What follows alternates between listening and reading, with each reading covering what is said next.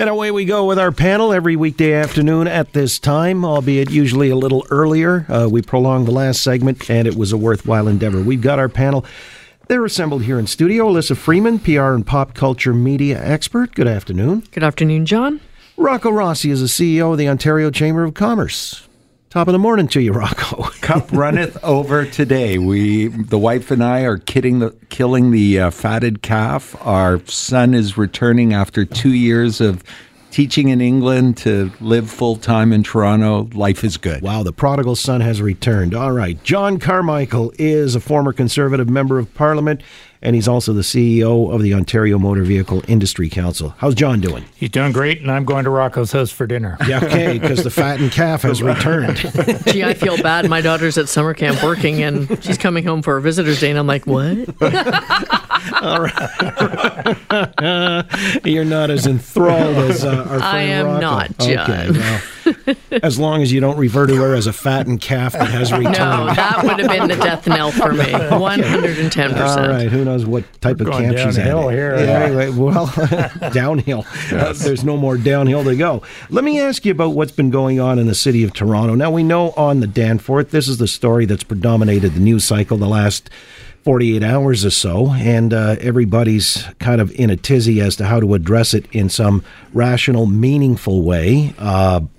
You've got the Toronto Star editorializing that there ought not to be any legal handgun ownership in Canada whatsoever. Complete ban, that would address it. Rocco, you think there's any merit to that idea? No, I'm with something you were talking about earlier, Johnny, on the show, and that is when there are guys out there who are buying 47 and then clearly selling them out the back door. That's an issue. Putting chips in them. I'm not a gun owner. There's no appeal to me, but I'm enough of a person who believes in individual rights that, sports guys and so on, that's fine by me, but it should be controlled. All right. Too draconian for you, John Carmichael? I support the sport shooters and hunters, but there's no need for a gun ownership in Toronto. I don't understand that at all, and they should play hardball. So you're with Mayor Tory on that? Yeah, I am. No guns whatsoever in Toronto? Why do we need them? Why does a kid need a gun in Toronto? Well, it's not just a kid, but there may be gun clubs. The gangs, I understand the gun clubs, and that's a challenge. I'm not a gun owner, so I don't know the attraction to the sport. You recall when the hostage taking outside of Union Station occurred, and David Miller made the connection that there was a gun club at Union Station that nobody heretofore had ever heard of. There was another one at Hart House, and those two fell by the boards because I guess that was the climate at the time. It was, 2005, the so-called Summer of the Gun. Sport shooters were taken aback. They thought, what's this got to do with us? We're responsible. Some of us are Olympians in training. But you'd say even then you wouldn't make an exception. Well, I don't know why you need a gun. If there's going to be a gun club somewhere outside of Toronto, and you've got somebody who's an Olympian and they're of that high caliber of athlete, and they can go do that, that's a different ballgame. I'd have to have that discussion, but I don't know why we have to have any guns in Toronto, period. All right. Let me see your conservative card. However, over to Elissa. Would you support an outright ban of guns in Toronto, or as the Toronto Star is advocating in their editorial, banning the private ownership right across Canada?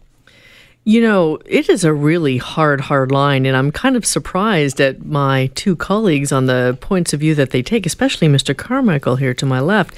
But, it's an interesting editorial in a very interesting time, and it might seem draconian, but, we're living in a city where murders are at an all-time high.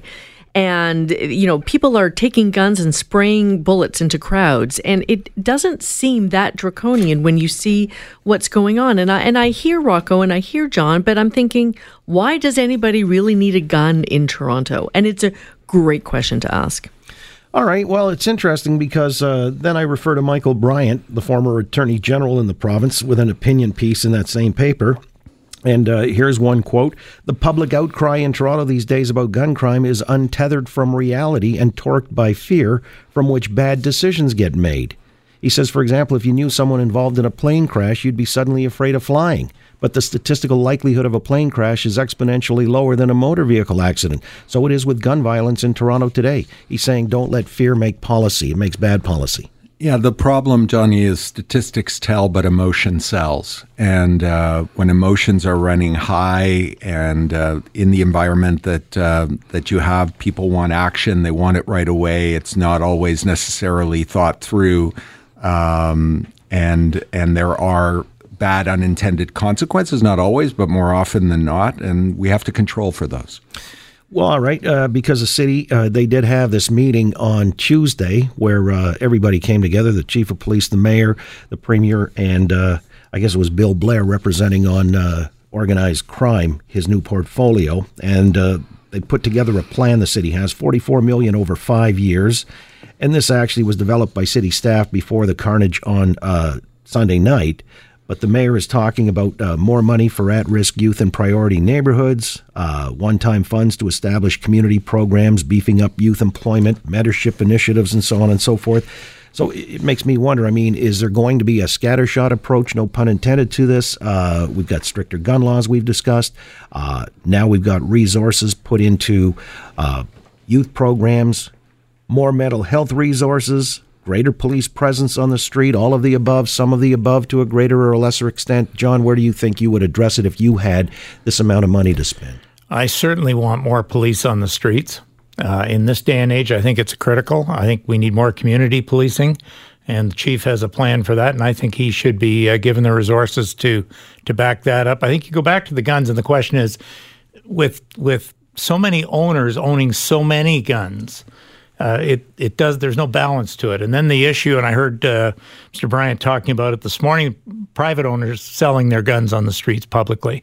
And that's another source of illicit access to guns today. So I think we've got to be putting money into mental health. We've got to back up a lot of those policies that changed years ago. I think we need more community policing, and I think we have to address youth employment, or unemployment, as it might be. So you're scattering the resources around. I think you have to all departments. Now, on that matter of people selling guns illegally, they buy them legally and sell them illegally, and that's why I was talking about chipping them or some way of tracking and tracing, and come down hard like a ton of bricks. Anybody caught doing that, life sentence if necessary. I mean, throw the book at them. On the other matter of the police in neighborhoods, do you think, for example, Elissa, if there were beat cops walking along the Danforth on Sunday night, that might have deterred the carnage? It may have. And I was thinking about it today, that what would make me safe and what would make me want to go back down to the Danforth. And not that I think that anything's going to happen again. But honestly, these random shootings are happening in random places in the city, not where you would expect them to happen, where people normally congregate, such as Nathan Phillips Square. And I'm thinking, you know what? I wouldn't mind seeing more beat cops. I think that's absolutely critical. And I think that it gives people a sense of security, and it shows that the city is actually doing something. And to your point before about saying, let's tackle... Can you just hold that thought? Yeah. I'm going to take a time out. But allay those fears with more beat cops. I think the head of the association would concur. We'll come back and continue the discussion with our panel here on The Oakley Show, Global News Radio, 640 Toronto. She was always happy and she was smiling. She was like the prettiest girl you could ever meet, and it's just not fair that she died. It's our job, not only as government, as in police, but as a community, to make sure we stop this senseless gun crimes that we've seen, and shootings and deaths. It's been a terrible summer.